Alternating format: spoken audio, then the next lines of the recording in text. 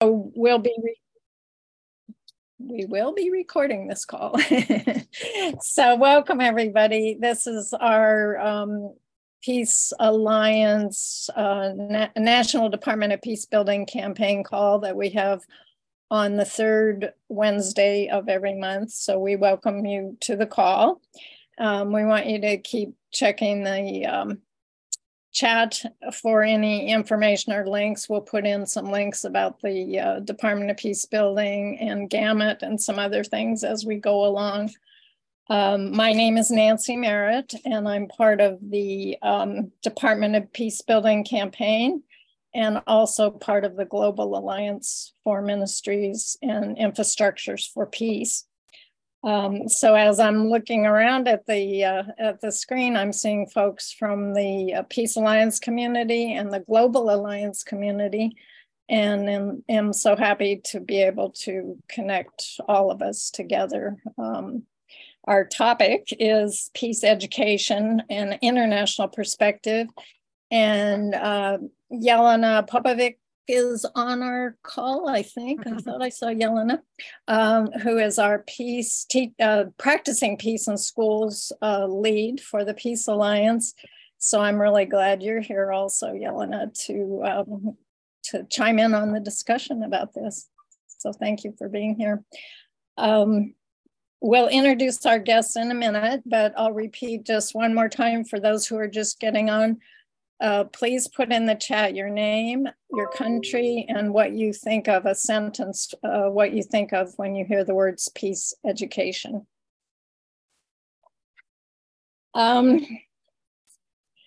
So peace education is a really broad topic. There's a quote by a former American president, who is also a 5-star general and the Supreme Commander of the Allied Expeditionary Forces in Europe, Dwight David Eisenhower, said, "Information and education are powerful forces in support of peace. Just as war begins in the minds of men, so does peace."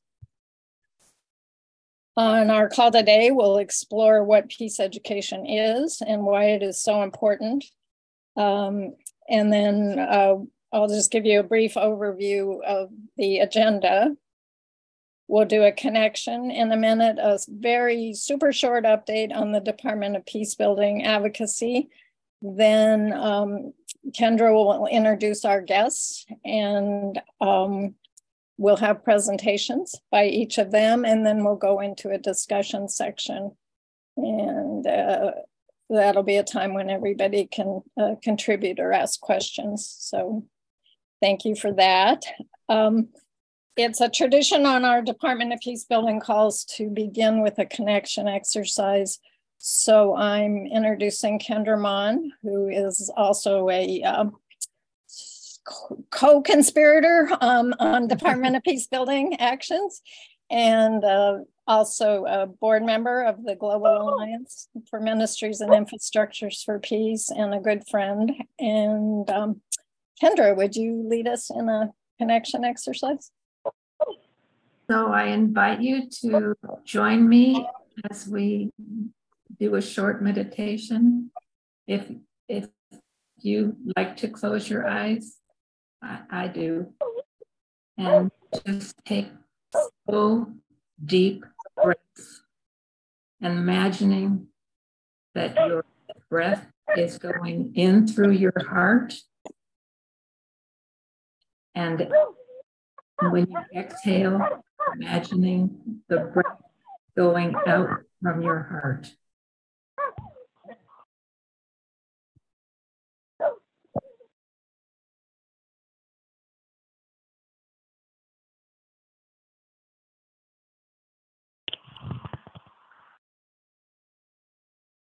Imagine that you have within your heart magic seeds, rainbow-colored seeds that you are born with. And when you breathe in, you nourish those seeds. And when you breathe out, you send those seeds out into the world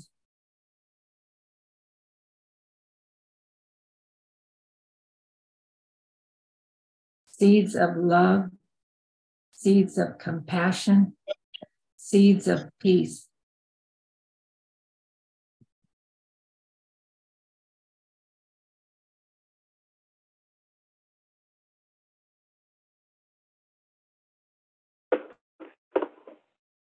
And they reach all around the world to you and you and you and me. And we connect through those seeds, and we connect through our hearts, and we will continue that into our call today. That connection. Thank you. And back to you, Nancy. Thank you, Kendra. So we traditionally do a little bit longer report, but I'm going to keep it very short so we can get to the topic of education, peace education, which is very much a part of the Department of Peace Building campaign and the Peace Alliance. We have a bill in Congress calling for a cabinet level Department of Peace Building, and it includes peace education and training. And part of what we do is trying to get members of Congress to co-sponsor the bill that we have in Congress. We currently have 33 co-sponsors. We were just in Washington, D.C. for advocacy days and went to the Hill and visited about 130 or so congressional offices and had meetings and spread the word and planted seeds for that and got a couple of new co-sponsors on as a result of that. We'll also be going back in September, and I think the quickest way is maybe, Karen, you could put the link for the Department of Peace Building webpage.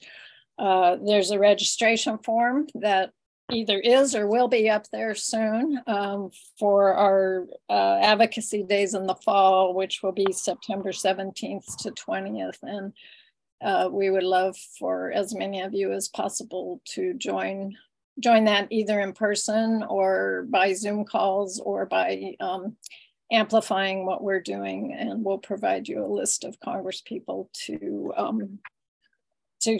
connect with. So that's the really quick view of what's happening in the campaign. I wanted to say, as you can see from the chat, peace education has many dimensions.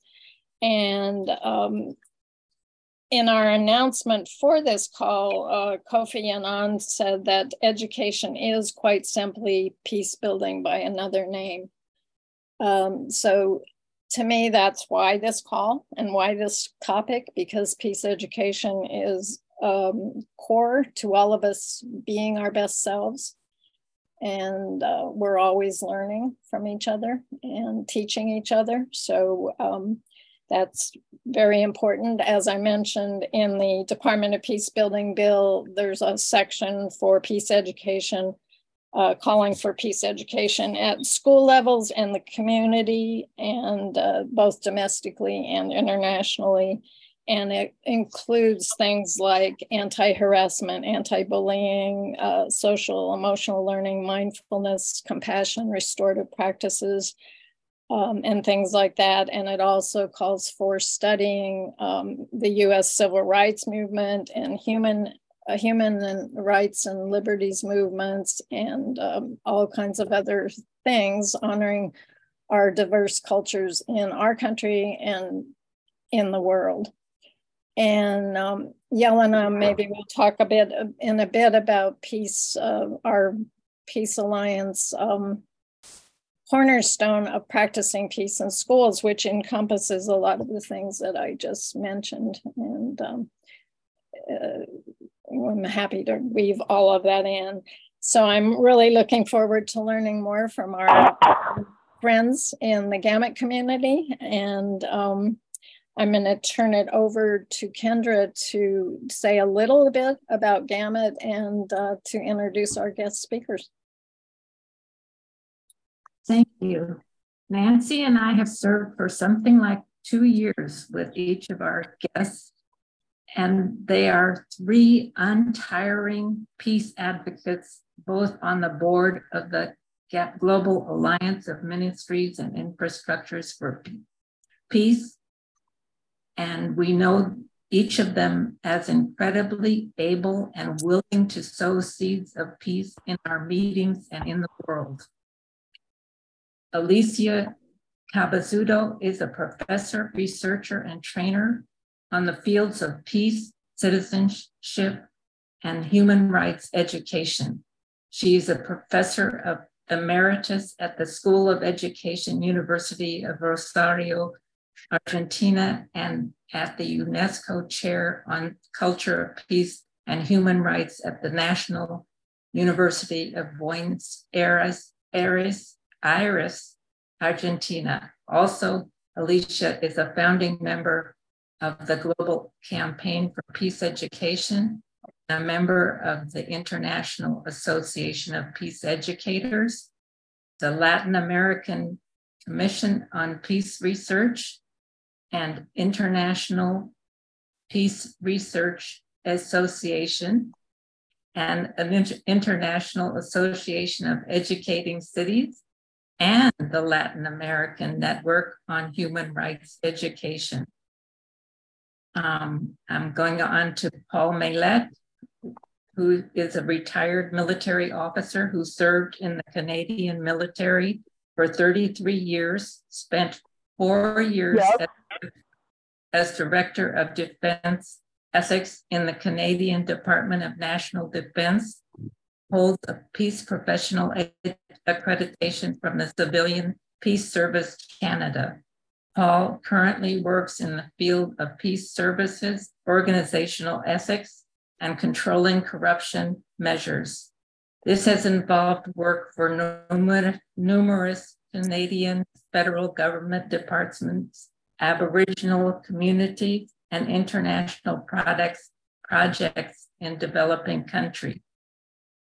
Evelyn Voigt was born a prisoner of war and alternated between running free on an isolated African farm and Dickensian-style boarding schools.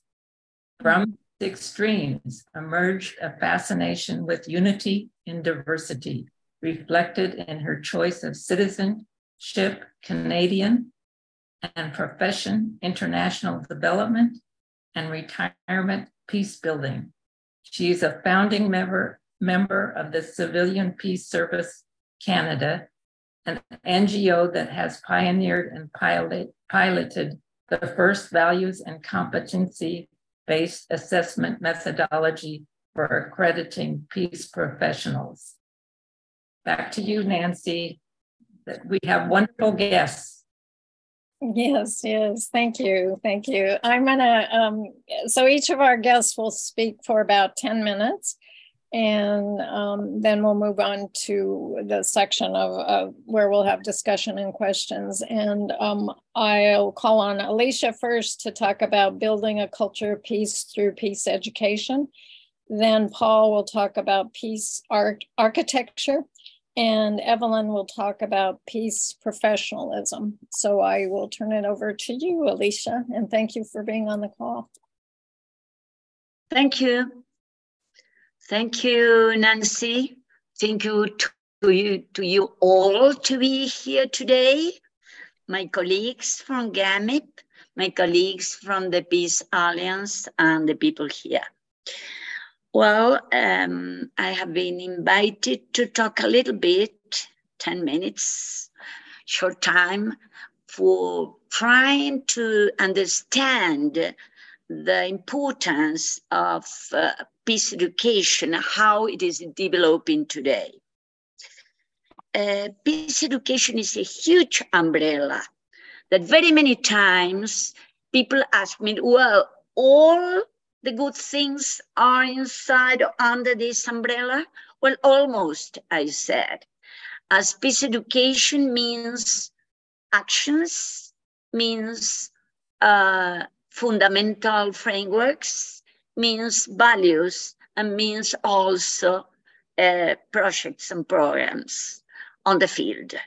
So for very many years, from the very start of the field, I would say probably in the 60s, as a systematic way to develop peace education that was started like this aspect, from this aspect by Betty Reardon in the United States, very much influenced by the studies of Johan Galtung, which was her friend.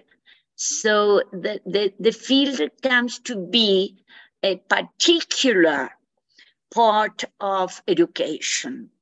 So when we started working it in Latin America, I'm Latin American, we very much based our studies in the studies of Betty Reardon from the United States, which was not usual to use North American as a resource for us, particularly in the South, like Chile, Argentina, and Uruguay. It's more usual in Central America or even in Colombia. But we found that there we have the framework of what we try to do. Peace education must be something that have to be related to values, to actions, to feelings, to emotions, and also to build knowledge on what is. And what is that? And what are the main themes that we have to consider? We have changed during the years, but there are basic concepts that we developed on that time. That was the start of peace education, almost the 70s in the South. And we keep on that till now.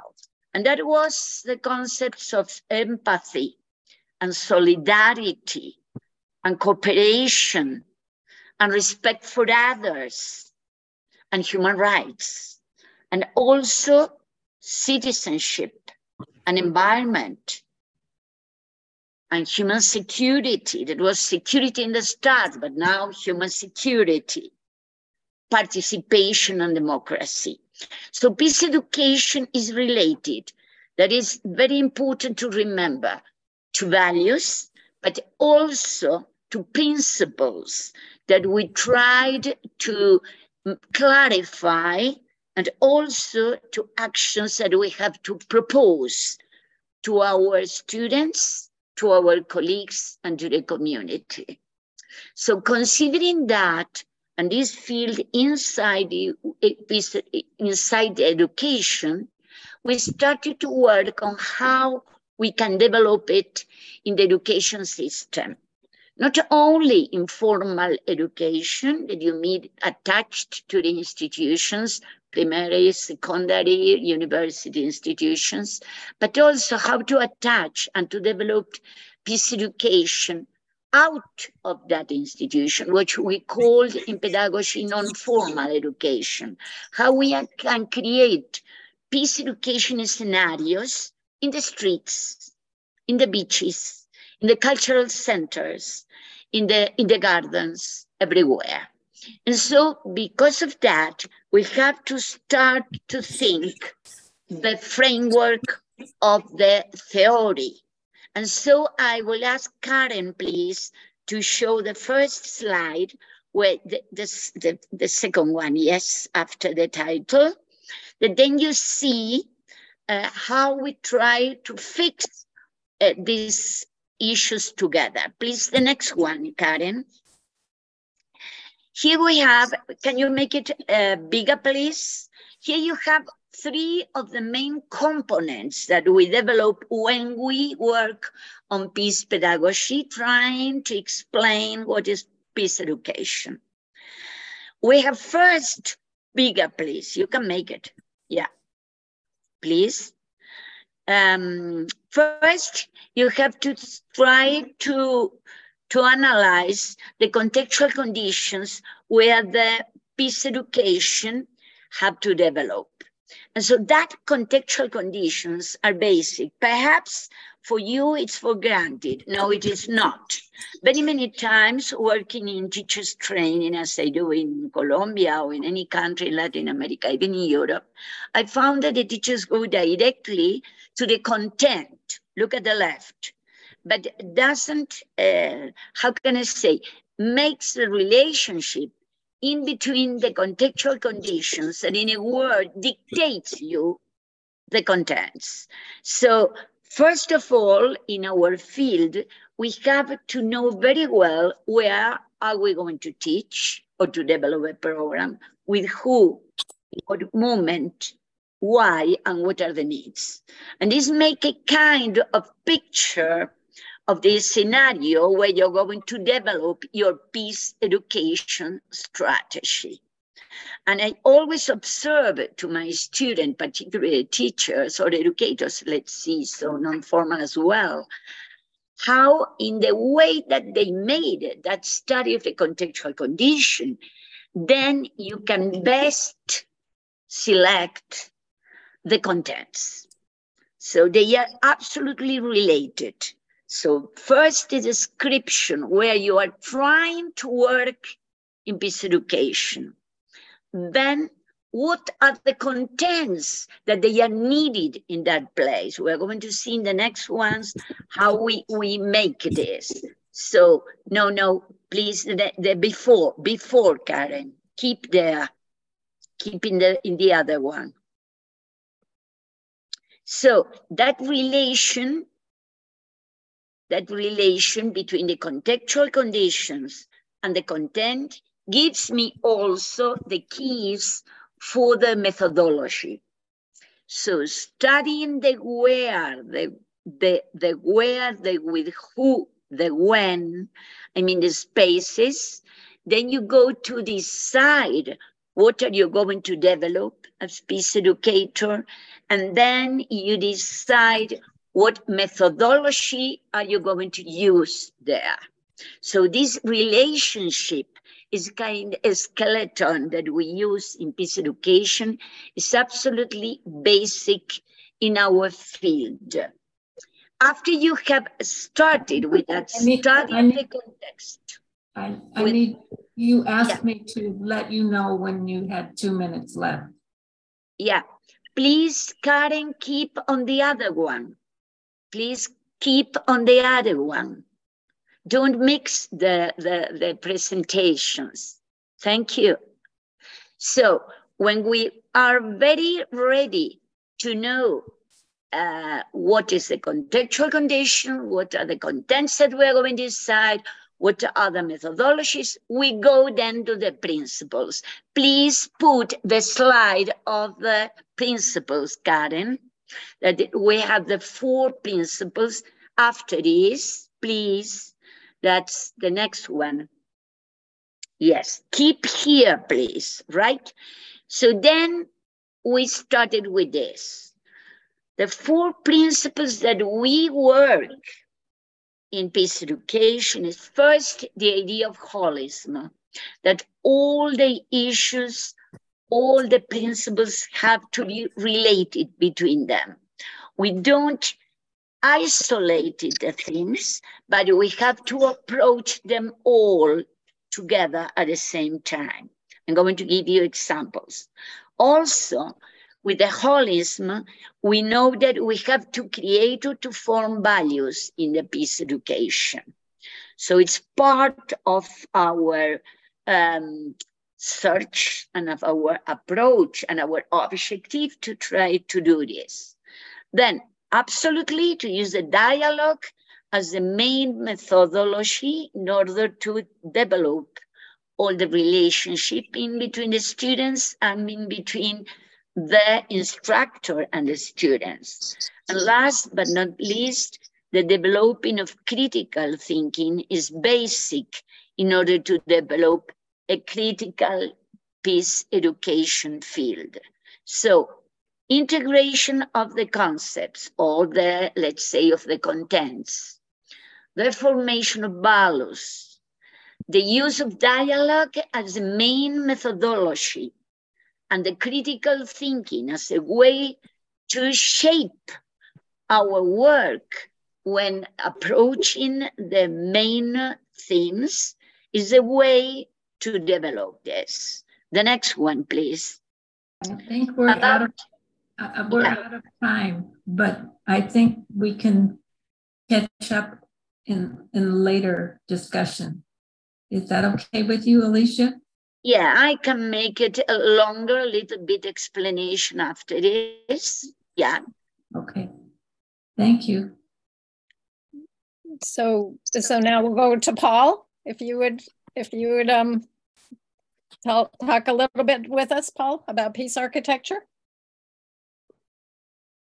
Okay, thank you. Thank you, Kendra and Nancy, two good friends that I admire and worked with for a while.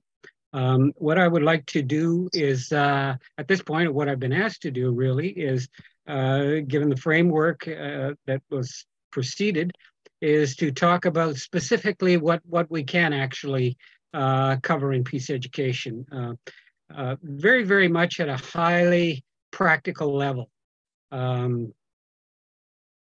In other words, when one goes into a community or at a national level, or trying to do things in the self, what are the basics? And let's see if I can make this into a thing. Okay. Oops, don't want that. There's only a few, actually more the slides here. So basically the architecture speaks about a variety of things. It starts at the global level, goes to the level of the nation, goes to the level of the community, and comes back down to the level of the self.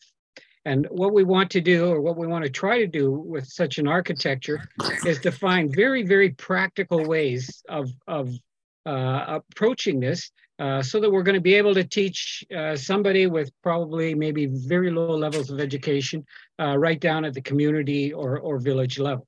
Working internationally, we work at all sorts of levels. And actually, by looking at the chat there, I think there's a lot of people here who do work in peace education and can probably teach me some things. But basically, at the global level, we have the culture of peace that is anchored in UN Resolution 53-243, which talks about what it is. And basically, this peace architecture is in support of implementing that. So we want to implement this culture of peace resolution. We have a very strong resolution that we can talk to a government with. That's going to justify peace education practices in your country or community. Then below the culture of peace, we have the infrastructures of peace concept. Below that, the ministries of peace concept. And then below all of that would be some framework with regards to peace education. So that is the kind of the goal that we're looking at. Now, I realize this might be a little bit of a busy slide, but starting this is what could we teach at the level of the citizen? And basically, we're talking about creating, in some sense, a menu of practical tools, a toolbox almost, that one can select from. One doesn't have to do all of these things or do any of them. One can approach peace education in many ways, but we find that we're getting into various communities that it's the praxis, the highly practical things that come to mind. So basically, the idea of building peace within, strengthening the self, as a precursor to engaging between peace with between. In other words, engaging others. So we're saying that there has to be a foundation, as Alicia said, of values and various things within the self, so that one can approach the task of engaging others. So strengthening the self may have a very, very important component about purpose and meaning, and all the dialogue and structures that are around that, and certainly well-being and resiliency. One cannot enter the peace building field or peace practitioner field without some sort of strength of the self sort of thing. How do I handle trauma and suffering when it occurs? So engaging peace between, a foundation of shared peace values, human rights, and probably the most important one is some skills with regards to nonviolent and peace-centered communication. and integrity-based decision-making. How do I make decisions? How do I speak to each other and set the example in some ways and take advantage of teaching moments? So facing wrongdoing, basic conflict resolution, all the way down to some sort of capacity for risk management, which is going to be some kind of awareness with regards to these things, what indicators are, what can we do about it, what can we do in a preventative sort of sense, and have some discussion and really tailor everything to what the education context and needs are of the people one's working with. So at the level of the peace practitioner, we are going from the self to the community. And what can we talk about in terms of training peace practitioners, and what kind of skill sets and knowledge should they have in addition to sort of pedagogy skills? Certainly, you know, talking about community centers for peace, what's possible, what are action plans like? There's a nice construct, an international construct on communities of compassion that are useful. So there is the idea that when peace practitioner goes into a community, that there is some infrastructure or some structure that he can put to the community or the leadership, and then whatever outreach that he or she can do. So community outreach, of course, can be providing education or dialogue, advice to governments, mentoring, intergenerational connections, which is extremely important, ethics programs, awareness, and it resonates back to the self here, conflict resolution, closure, reconciliation, and nonviolent social action, and what it means when one encounters conflict in terms of peace building in the preventative sense, in conflict, peacemaking during conflict, and peacekeeping in post-conflict situations. Okay. Then we can get at the national level, which we would term in loosely as the peace professional level, and similarly, what kind of infrastructure can they build at a national level? Talking about peace professional standards, for example, legislative frameworks like we're working on in the Columbia Project, working there, ministries of peace, national peace centers, national or regional action plans. What does that mean, and how do we tailor that to our situations, community and building community peace centers? And then there are all sorts of programs that they can run in terms of creating a community of peace professionals, trainers, practitioners, citizens, getting education into the national school systems, mentoring, training, and most importantly at the national level, to be able to monitor peace issues, advisory and research to government, becoming part of the government decision-making and policy processes, and having a seat at the table that it's at least is equal to, for example, the Department of Defense. So national ethics, disclosure, reprisal protection programs, which we put into governments, and participation in international and domestic peace operations. So that's basically the three levels. And we have a course designed around all of this.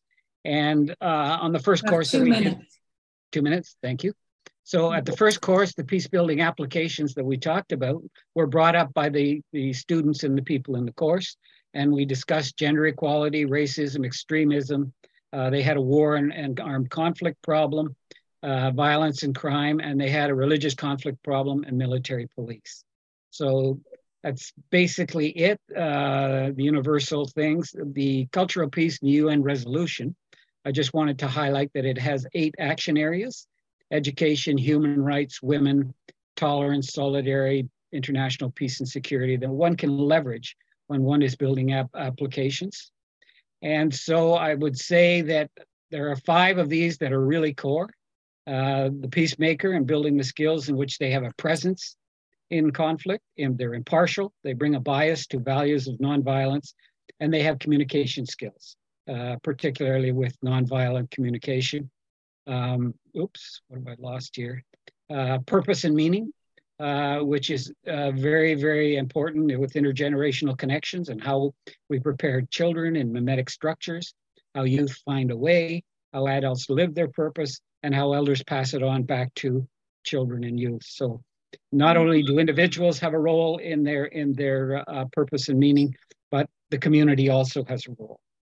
So very quickly, this is resiliency, nonviolent communication about facts, feelings, needs, comment, ethical decision-making, balancing rules, consequences, humanitarian considerations, values, and lastly,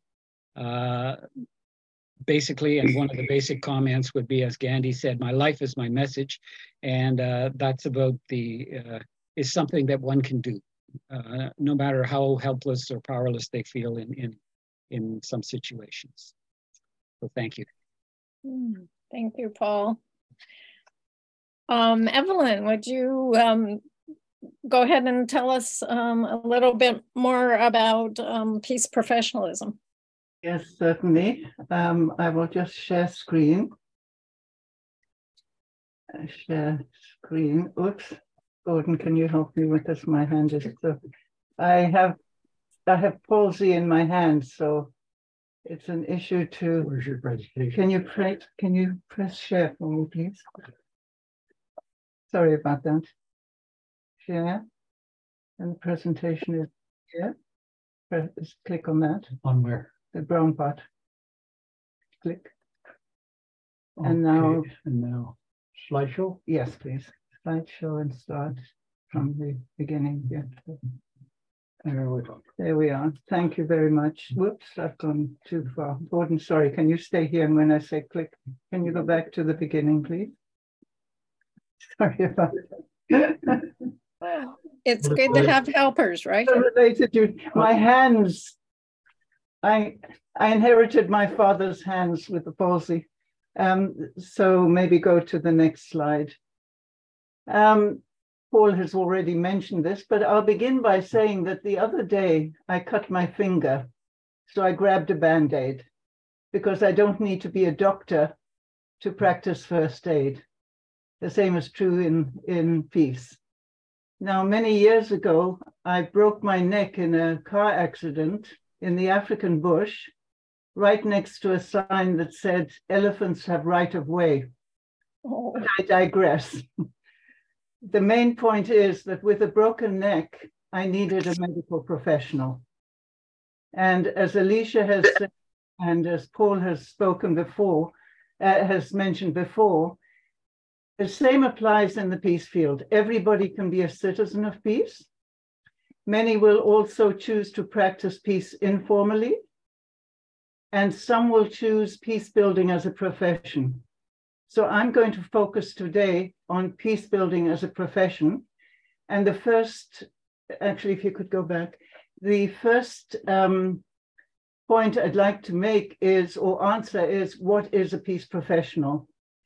And for that, I'd like you to imagine a situation in northern Uganda where a rebel leader is terrorizing the community. Imagine yourself as a parent and you don't know from 1 minute to the next whether your little boy will be kidnapped and turned into a child soldier, or whether your daughter will be kidnapped, and turned into a wife for the soldiers. And one day your worst fears are confirmed. Your daughter is kidnapped, another 100 girls, and you get together with frantic parents to decide what to do. You have heard that the army goes in to try and capture Coney many times, guns blazing, but in the deep bush, it has very little effect and too many children die. So you decide to try something new and you call in a peace professional.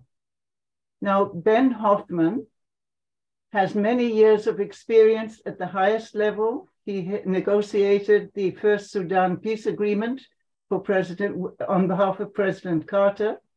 He has advised governments, he has monitored elections, but he is also an extraordinarily empathetic individual, and he has much experience in negotiation, mediation at the personal level. So Ben does what Ben usually does under these circumstances. He writes a letter to be opened by his wife if he doesn't return, and he goes into the jungle. All 100 girls are returned and not a single shot is fired. but you don't have to be an international expert to be a peace professional. So I'll take you to another situation, which is where a young man, while driving drunk, kills a pregnant woman. The young man is suicidal. The father of the unborn child, the widower, is very angry and threatening violence against the family of the young man. So Pat is called in. Now, Pat has also had knowledge and experience in mediation and also restorative justice. It takes time, but soon both the young man, neither the young man nor the bereaved father and husband are threatening violence to themselves or others.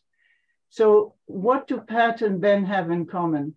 Next slide, please. Yes, what they have in common is, and Alicia will and Paul will recognize the parallels between what they have said. What they have in common is values, expertise, experience, and knowledge. Now imagine thousands of Bens and Pats working together under a priest profession. Next one, please. So what would a peace profession look like? Alicia spoke about the development of the profession of peace educator. The peace field at this point is not yet under an umbrella of peace profession, but if it were, you would have common standards, quality control, ethics, and all of them contributing to peace. So who would benefit from a peace profession? Everybody. Citizens better protected, peace workers formally recognized and building peace better, employers find people, youth have a path to peace professionalism. And so, sorry, can you go back one, please? So the question is, thank you. The question is, now that you've said it's important to have a peace profession, how do you define a competency model for peace professionalism? Like the peace education folks, the people looking for a competency model for peace professionalism began with Johann Gautum in terms of his definition of a peace professional as somebody who works from the head and the heart, and also Lederach under Action, who says you also need to work with your hands and your feet. So the outcome of that would be effective peace building. But what we are looking for is effective peace professionals. And so we said, what does head, heart, hands, and feet mean? If you are trying to assess a peace professional, and we came up with a peace professional does their work using core values, which are the motives that underlie your behavior, and key competencies, which are the skills that allow you to put your values into practice for peace building. Then we said, okay, so how do you begin to define the heart of a peace professional for an assessment, for a practical assessment?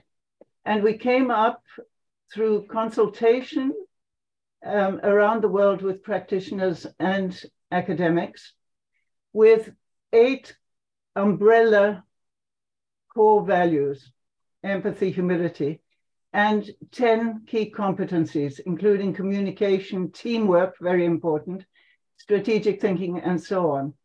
The next issue was, well, now that you've identified those, how do you measure them?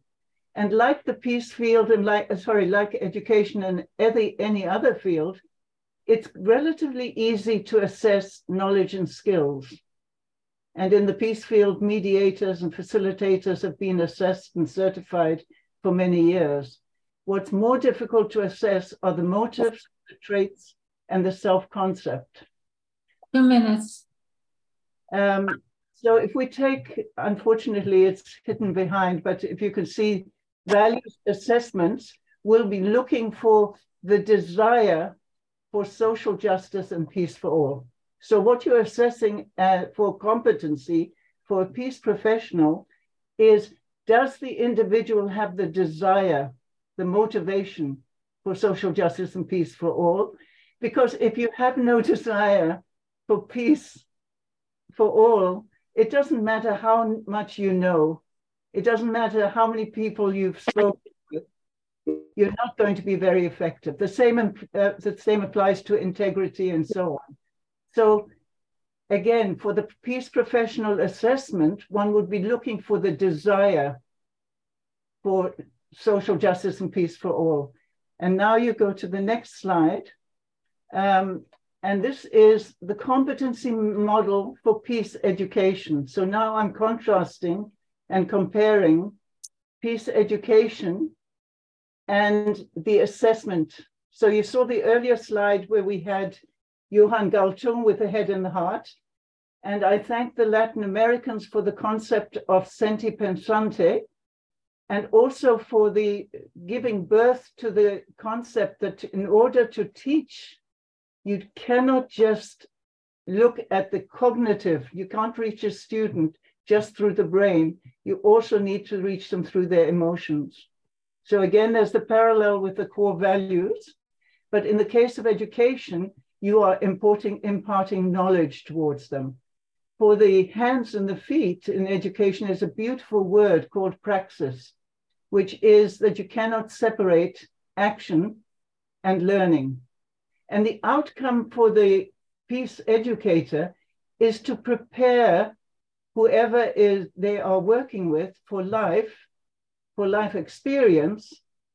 And for those who choose peace as a profession, you are at the university level, you are preparing them to go into life, gain the experience so they can be assessed and accredited as peace professionals. Again, in the peace education field, easy to teach the knowledge and skills, much more difficult to impart the self-learning towards the values, but fundamental. How does this all fit together in real life? Can we postpone this to the discussion? So what we have said is, and what peace educators are saying, everybody is saying, is you begin in kindergarten. And for those that begin to take an interest, particularly in peace, you can have peace badges. You eventually move to corps at university level. And for those that are looking for peace as a profession, we would like that the peace educators at that level should begin to introduce the students to the core values and key competencies of a peace professional. So if I go to the next slide, please. Then I think we need to wrap up. That's right. This is my last slide. I'm wrapping up to say my vision for the world, as I've said, is that core values and key competencies are routinely integrated into peace and conflict studies, and that graduates use their hearts, their minds, their hands, and their feet to help create a global culture of peace. Thank you very much. Thank you. Thank you, Evelyn. Thank you. I want to thank all three of you for giving us a flavor. I know we barely got started. Kendra, were you going to do a little summary of the sort of the key points that they touched on? But I'm just overwhelmed. I really am. I learned so much from this discussion already. And I just want to say, first of all, everybody mentioned values. Everybody mentioned values, and about critical thinking and starting with the self and going out into community or international or conflict resolution just between two people. And we got so much information about the toolbox that Paul mentioned, and that you tailor the training to the needs of the people And from Evelyn, we had so many illustrations about how, as peace professionals, we can be a peace citizen. Every one of us can be a peace citizen. Mm-hmm. Peace professional, then there would be core values, competencies, and how to assess them, and standards. And I that's a poor job of summarizing what each of you said. And I so appreciate your willingness to share so much in a short time and to be cut off. That's very difficult for me. In a very peaceful way. No, I didn't feel peaceful. Oh. And I think that people can offer some additional comments to their presentation, right? Yeah, why don't you, maybe each of you take just a minute or two, and then I want to bring Yelena into the discussion too. So, maybe Alicia, why don't you go ahead and do another minute or two, and then we'll go on. Does that sound okay? Thank you. Yeah, I want to highlight the importance of teachers' training in peace education. We have not particularly talk about that besides the peace professionalism, that it is the issue and expertise of our good friend Evelyn. But the need to introduce peace education in the curricular design of teachers training is a must today. And very many times you don't find it in the projects or programs at national level. You find, for example, recommendations to work on peace, to recommendations on work on conflict resolution or mediation in the school, in the classrooms, in the universities. But it is not true that we have this kind of training, a systematic one, in order to develop that in the countries today, not only in Latin America, but everywhere. So to highlight the issue that we need a particularly training how can I say, bill related to that. And even Colombia, that is a country that has a law, the law 1732, that in a way it is compulsory to all schools to have that culture of peace chair. Really, it doesn't happen. And in any case, if it happens, the teachers are not trained for that. So they don't know very clearly what to do. Or they do something like a video and then a discussion, and that's it in all a year. Or a kind of poetry, then they read a poem about solidarity, and then that's it. So we have to understand, and this is the last thing that I'm going to say, that peace education, you have to be alphabetized by that. You have to learn peace education as you learn how to read and to write. And that is why it is very important what Evelyn said, that at all the levels we need it, but also we need people trained for that. Thank you. Thank you. Thank you. Paul and Evelyn, do you mind if I interject Yelena right now and then come back to you two? Absolutely not. I mean, please. Go ahead. The reason, so I want to introduce you all to Yelena, and she's our practicing peace in schools lead in the Peace Alliance, and she's a school psychologist, and one of the things she does is assist schools in their efforts of skillful, integrated, and sustainable school-wide implementation of mindfulness and peace education practices. And so I would love, Yelena, for you to add any comments from your experience of what you're hearing and from your own work. Thank you, Nancy. Glad to be here with you all. So lovely to be in the community. at, it's like 9 o'clock where I am, 9 o'clock at night. And to know that there are so many people out there caring about this stuff this late, it's really touching. I want to kind of just emphasize this need for teaching our educators how to be peace educators, and needing teachers to teach peace and really working on that. Because, one of the things that we are talking about, we are actually now asking teachers to do a lot of things and to be a lot of things. And they are not necessarily ready to be all of that. They don't have training to be all of that. And quite frankly, I'm on the ground in schools. I work as a mindfulness director in a preschool right now, and I teach peace of mind. That's a curriculum that I teach, which is a curriculum that integrates mindfulness, social emotional learning, and conflict resolution. So I work with 3 to 5-year-olds and actually teach them those skills and practice. I'm mostly practicing that skills with them and modeling.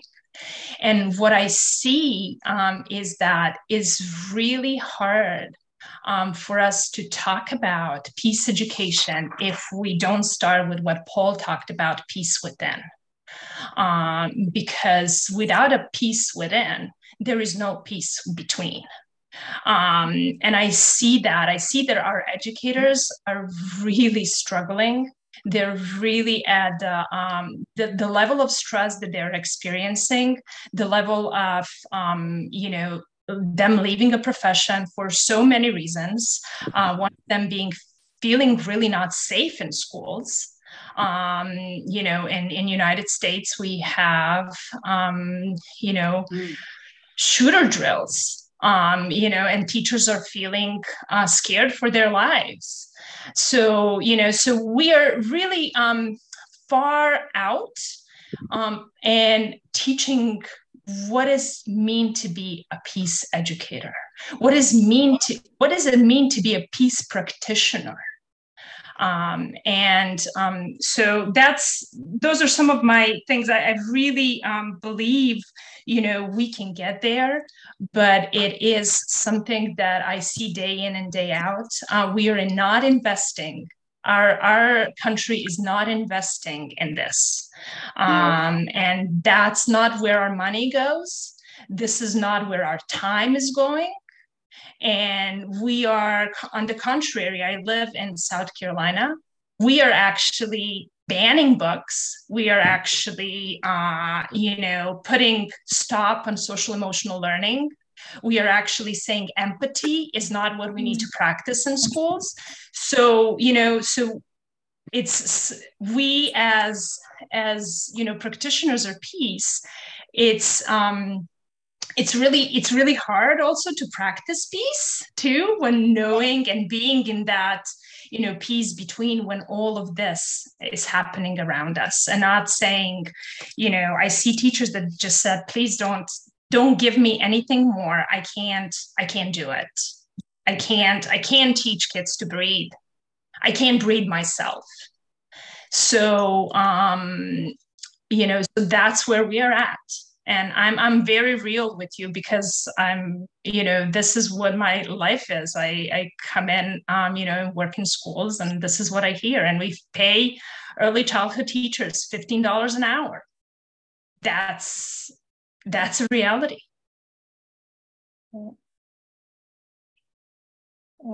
Thank you, Yelena. It's a sorry reflection on our culture.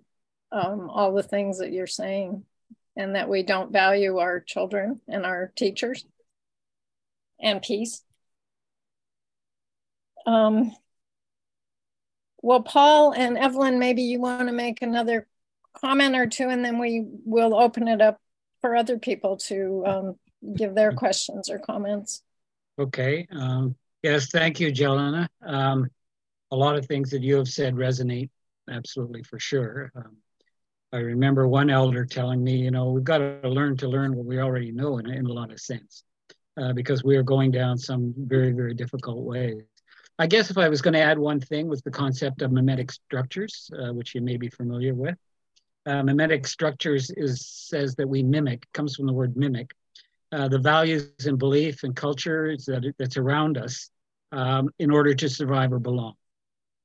So I think one of the things that we try to say is, okay, let's talk about this mimetic structure you have around children, for example, and what values and beliefs and whatnot are being passed on from generation to generation. And if we have mimetic structures of blessing, we're in a good way. If we have mimetic structures of violence, this is being passed on. And then the question emerges as to how do we break the cycles of mimetic structures of violence, for example. And the first step, of course, is, you know, just shine a light on it to start with. You know, once people are aware that this mimetic structure is operating either in a community or a family or something like this, something can be done. We had residential school tragedies in Canada, and people would tell me that they cannot forgive. And we can empathize with that and say, okay, but let's see what we can do about not passing on victimization to the children. If you don't want your children to smoke, don't smoke in front of them, kind of thing. The life is the message kind of construct. So I would just add that point. Thank you, Paul. Evelyn, did you have something else to add?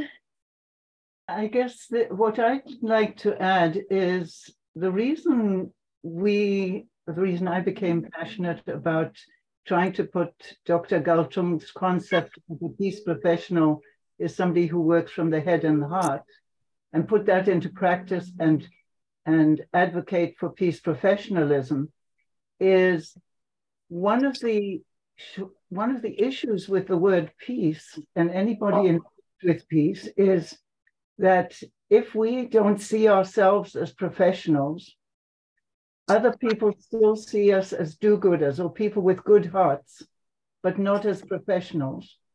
And if they do not see us as professionals, then they're not going to put us into the same category as other professionals that need to be called in when there's a problem.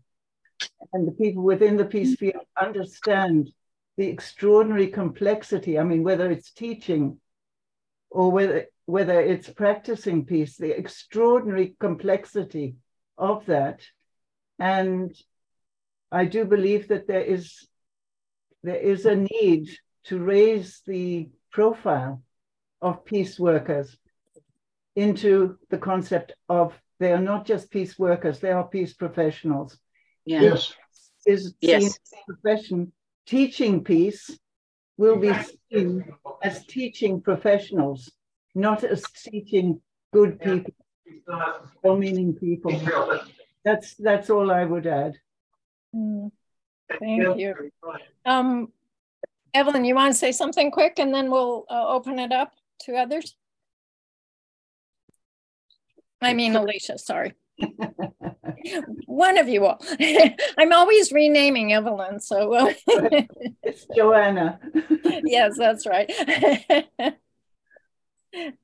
Besides the considerations of our friend Paul and Evelyn related to the professionalism and the need of the training, I mean, to be prepared for doing this quite, how can I say, complex profession that it is to be a peace educator, informal and non-formal education. We have to remember another issue in peace education that I want to highlight. That is the issue that we don't have only to build peace. We have to deconstruct violence. So really, the movement in education is two waves. From one hand, we have to deconstruct the culture of violence. And now I am using the concept of Dr. David Adams. We have to deconstruct the culture of violence at the same time that we are constructing the culture of peace. So the movement is parallel. You can't build or construct directly culture of peace without deconstructing the extraordinary pressure of the violence that it is, how can I say, the king and the queen of our lives everywhere today, as even Chilena had said, in schools, inside schools, in the streets, between the countries, between the politicians, etc. So to know that we are inside this culture of violence, that this culture of violence, that is why Galton was so wise in order to study the violence and study the conflict. Because if you don't study the violence and conflict, you don't know how to deconstruct it. And that is a step before constructing peace. So these two issues have to be developed also with educators. And that is why very many times people ask me, why are you talking about conflict and conflict transformation if this is a peace education course? Because you need to characterize that and the ways to deconstruct in order to build the other one, that it is our issue, build peace. So these two parts, I think it is important to consider as well. Thank you. Thank you. Thank you. Alicia. So does anybody have a question or comment on all these amazing things that are being said? I do. Laura, I see your hand. And how about Laura? And then did you say, Jana, did you say you had a comment too? Yeah. Okay. You want to go Laura and then Jana? We have to unmute you.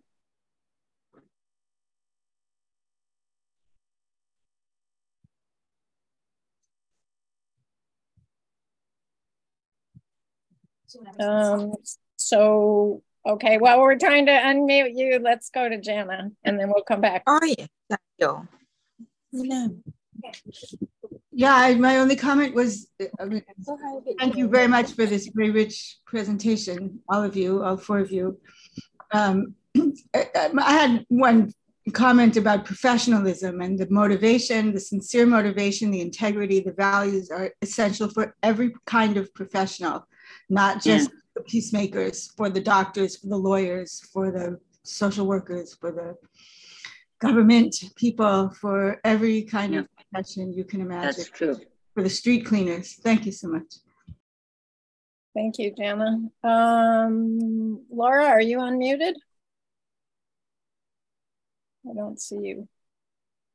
Okay, how about in order on my screen, Nancy? Yes, good evening, everyone. Greetings from Colombia in Latin America. So I'm a university teacher and I work on peace education. So I teach the pre-service teachers in language teaching in Colombia, which entails like a very interesting and complex endeavor. And I've had the opportunity to work with the Truth Commission as well and be part of a very important process that is called the Work That Reconnects, that was created by Joanna Macy. And then this work that reconnects has represented for us as an opportunity in order to start with the self, as some of you were saying today, presenting today, is the work of connection to our own selves and the opportunity to evaluate our prejudices and biases that allow us to connect to other people from other different places that do not start necessarily with the labels, right? Because we have had very challenging times when we have like the victimizers, let's say, and the victims sat at the same table. So how do we generate dialogue, but even more, how do we heal? How do we reconcile a part of all these violent processes that we have? So I would like to emphasize that I do truly believe in these experiential processes and practices before we move into the education of teachers and the training of teachers and even the teacher trainers. That is part of the work that I am doing here at the university, is talking to the Dean of the Faculty of Education about the need of training the trainers of teachers first, and then do the work with the bachelor students in order to really understand what these peace pedagogies entail, but starting with these experiential processes. So the work that reconnects is a process in which we are in connection with the human Mother Earth. And then we start with different activities, starting to connect to our humanities. And I re-emphasize, starting not from the labels, but from our emotions, our experiences. What is it that are our memories? And from there, we humanize the experience. So a part of my understandings in this peace education has been a pedagogy that I have been shaping with my students, inspired in Paulo Freire also, with critical thinking being this mixture between thinking, reflection, and action, as Paulo Freire says. And this is the pedagogy of possibilities, where I have different workshops. One of them is Under the Skin, where we are inviting people to really challenge labels and also to challenge and question our biases, prejudices, and other things. So I just wanted to share those little reflections and just thank you, the three of you, because you leave me thinking about the professionalism of peace education, which I didn't have it clear till this day, plus all the importance of the context, how to understand our context in order for us to really think about peace education and the values and all the elements that Paul, I will take a little longer to understand all the different elements that you presented by the end, because I think that every one of them is so powerful by itself, and we need, of course, a little bit of more time in order for us to get deeper into those concepts. But thank you all for this beautiful space. I celebrate it, just as Jelena was saying. And Jelena, thank you so much also for the context and the experience. I connect with everything you said, and I understand the context you are in. Thank you so much. Thank you, Nancy, for your comments and your work, both. I would like to go a few minutes longer if we can, just because we have some more comments to get in, and we won't go to maybe till 6:30 Pacific if there are still comments, but I do see some hands. So Josh Roebuck, how about you from the great city of Oakland, California? Hi. My question is for Alicia.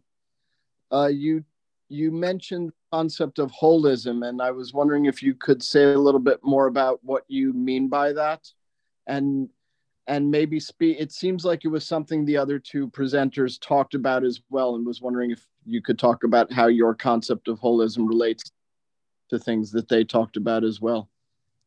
And thank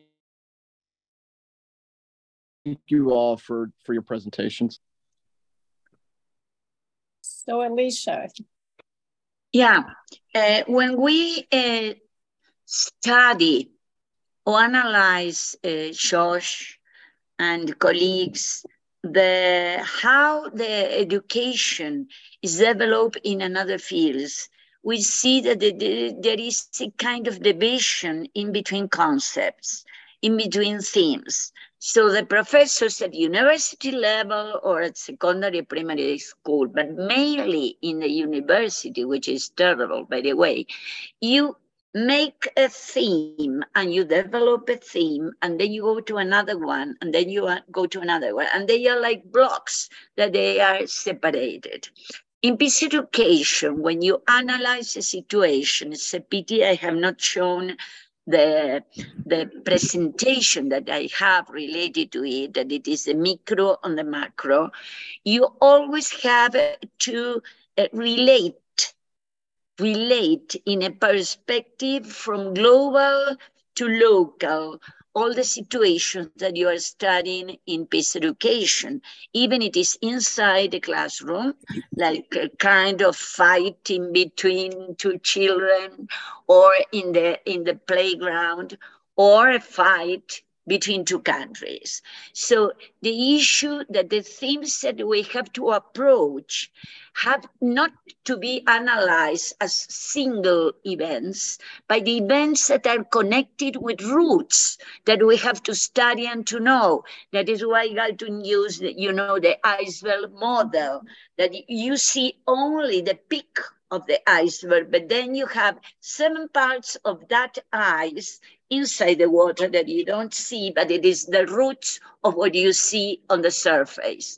So the integration of concepts means to relate all the issues when you, of very many perspectives when you are studying a concept or an event in peace education, and also to integrate them from a multidisciplinary perspective.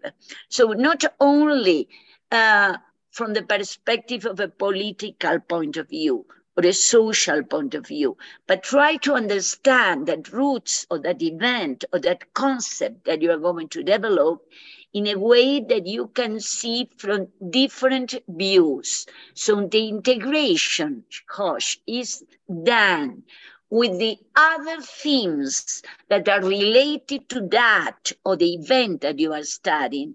And also it is integrated because you use very many disciplinaries and not only one methodology or approach in order to try to understand that event or that concept. So integration between themes and integration between disciplines. That is what I mean. Is it clear? Yeah, that's very helpful. Thank you. Thank you, Alicia. Laura, did you still have a question? Just a comment, I guess. First of all, thank you everybody for your presentations. I thought they were incredible. And to the theme about how do we institutionalize peace education, I was really relating to what everybody said because I have an undergraduate degree in journalism and a master's degree in communications, and communications like peace building and peace is like a really big field. And I went to Boston University, and there's a school of communications, and there's international communications and interpersonal communications and advertising and mass media, different elements of where you break communications down, but it's still a relatively new field. I was in that in the 90s, and it's still a relatively new field of defining itself. And it takes, a special school with academics and people, students coming up and learning and contributing research and helping to define what is communications. And so I was just thinking that wouldn't it be great if we could get like an endowment or some kind of major chunk of funding and create, an academic school of peace building at a major university and bring all of this great study, academics, different curriculum and focus together. And then you've got a place to contain all of this and work it all out and develop the field into, in 50 years, it can be a much more mature field. So that's, to me, is exciting. Thank you, Laura. Amina, you've had your hand up for a minute. Yes, hi. First of all, thank you so much, Alicia, Paul, and Evelyn, for that wonderful presentation. I personally learned a lot from this today, and I'm so glad I made time to attend this event, so thank you. One of the things I just had a comment, basically, one of the common values that all three of you mentioned was basically empathy for basically a peace builder or a peace educator or a professional, in a strong desire for social justice and peace for all. And that was a piece that resonated the most with me personally, and as someone who grew up in, as most of the Peace Alliance colleagues of mine know about this, growing up in a war zone in Afghanistan, peace and peace building is a strong desire within my heart, and it's always been. And so that's truly, regardless of what skills I bring or not bring, that definitely has been the driving force for me to advocate and to find time to volunteer and do everything I can towards building peace. So I personally resonate with that a lot, and thank you so much for bringing that up. I think that's very important, more important than anything, that desire and that heart desire for for peace and for social justice. So just wanted to mention that, and thanks again for the presentation. I really appreciate it. Amina, the young girls and women of Afghanistan, that is the one of the big things they're always fighting for is to education. Exactly. Yeah. Exactly. So this whole conversation just resonates so much with me. So thank you. I appreciate that. Yelena, I think I've seen you agreeing with things and probably maybe having some more comments, but yeah, what are you thinking? Yeah, one of the things that I teach my preschoolers is really simple. It's like, peace begins with me. Peace begins with me. And, I think that is what I'm trying to do on so many multiple levels as a mindfulness educator for teachers. It's that peace within, that peace begins with me is an essential, I think that the first component, if we can get that in our teacher education programs, focusing on mindfulness and self first, and then build upon it. I think that is the first, in my experience, in the experience that I'm seeing in schools and working with educators, that is, for me, the next step is to really work on understanding self, on cultivating care, on building that resilience and well-being, on knowing how to set boundaries. So all of that, I think we are not teaching right now in our teacher education programs. And, we are starting to teach kids this.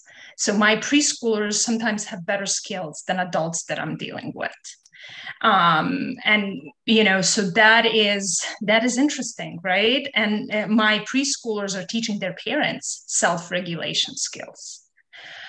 So that's, it is intergenerational, like Paul is saying. It needs, if our kids can teach adults, that's great. But we also need to be really, really thinking about what are our priorities, where resources go, and what do we want to practice? What do we want to practice?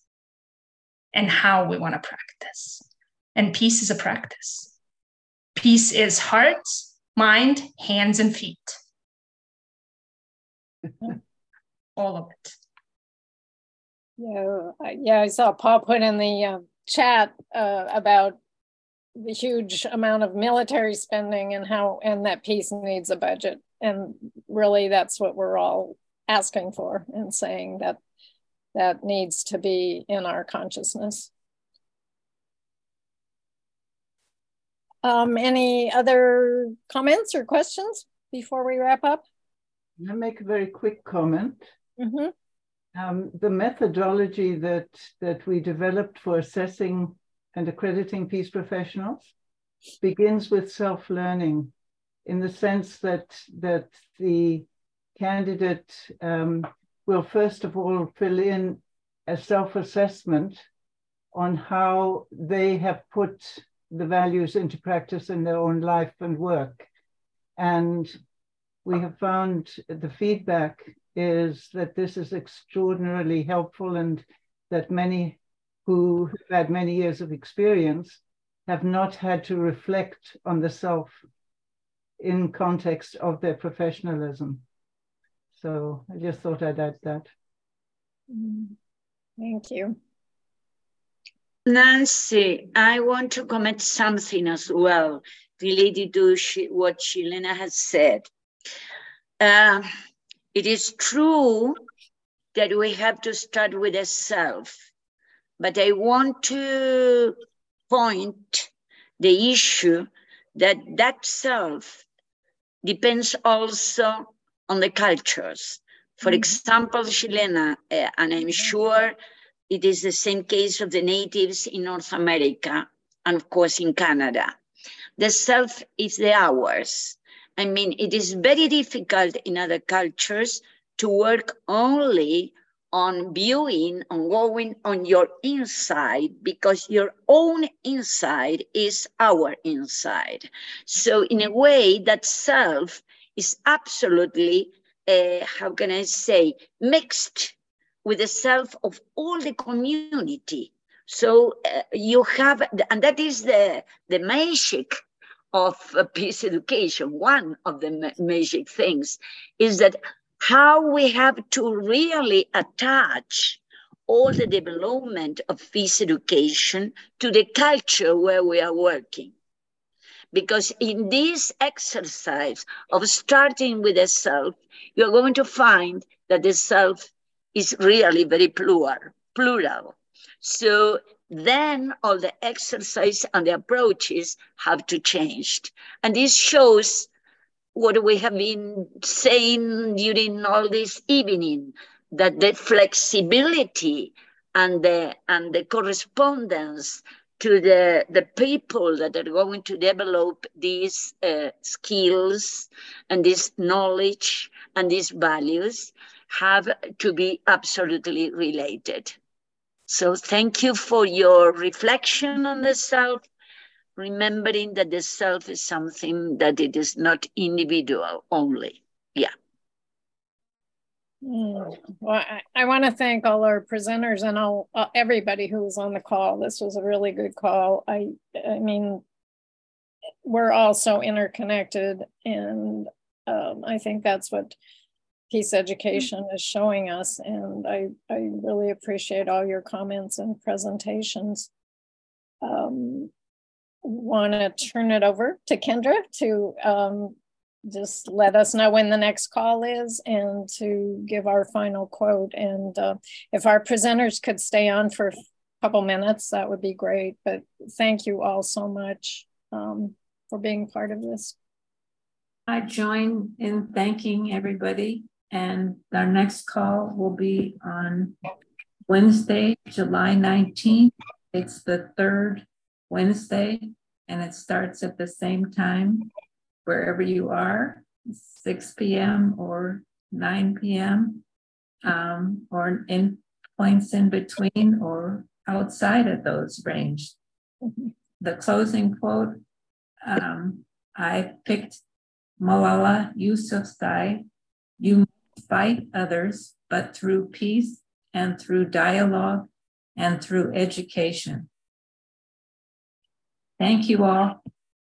Thank you.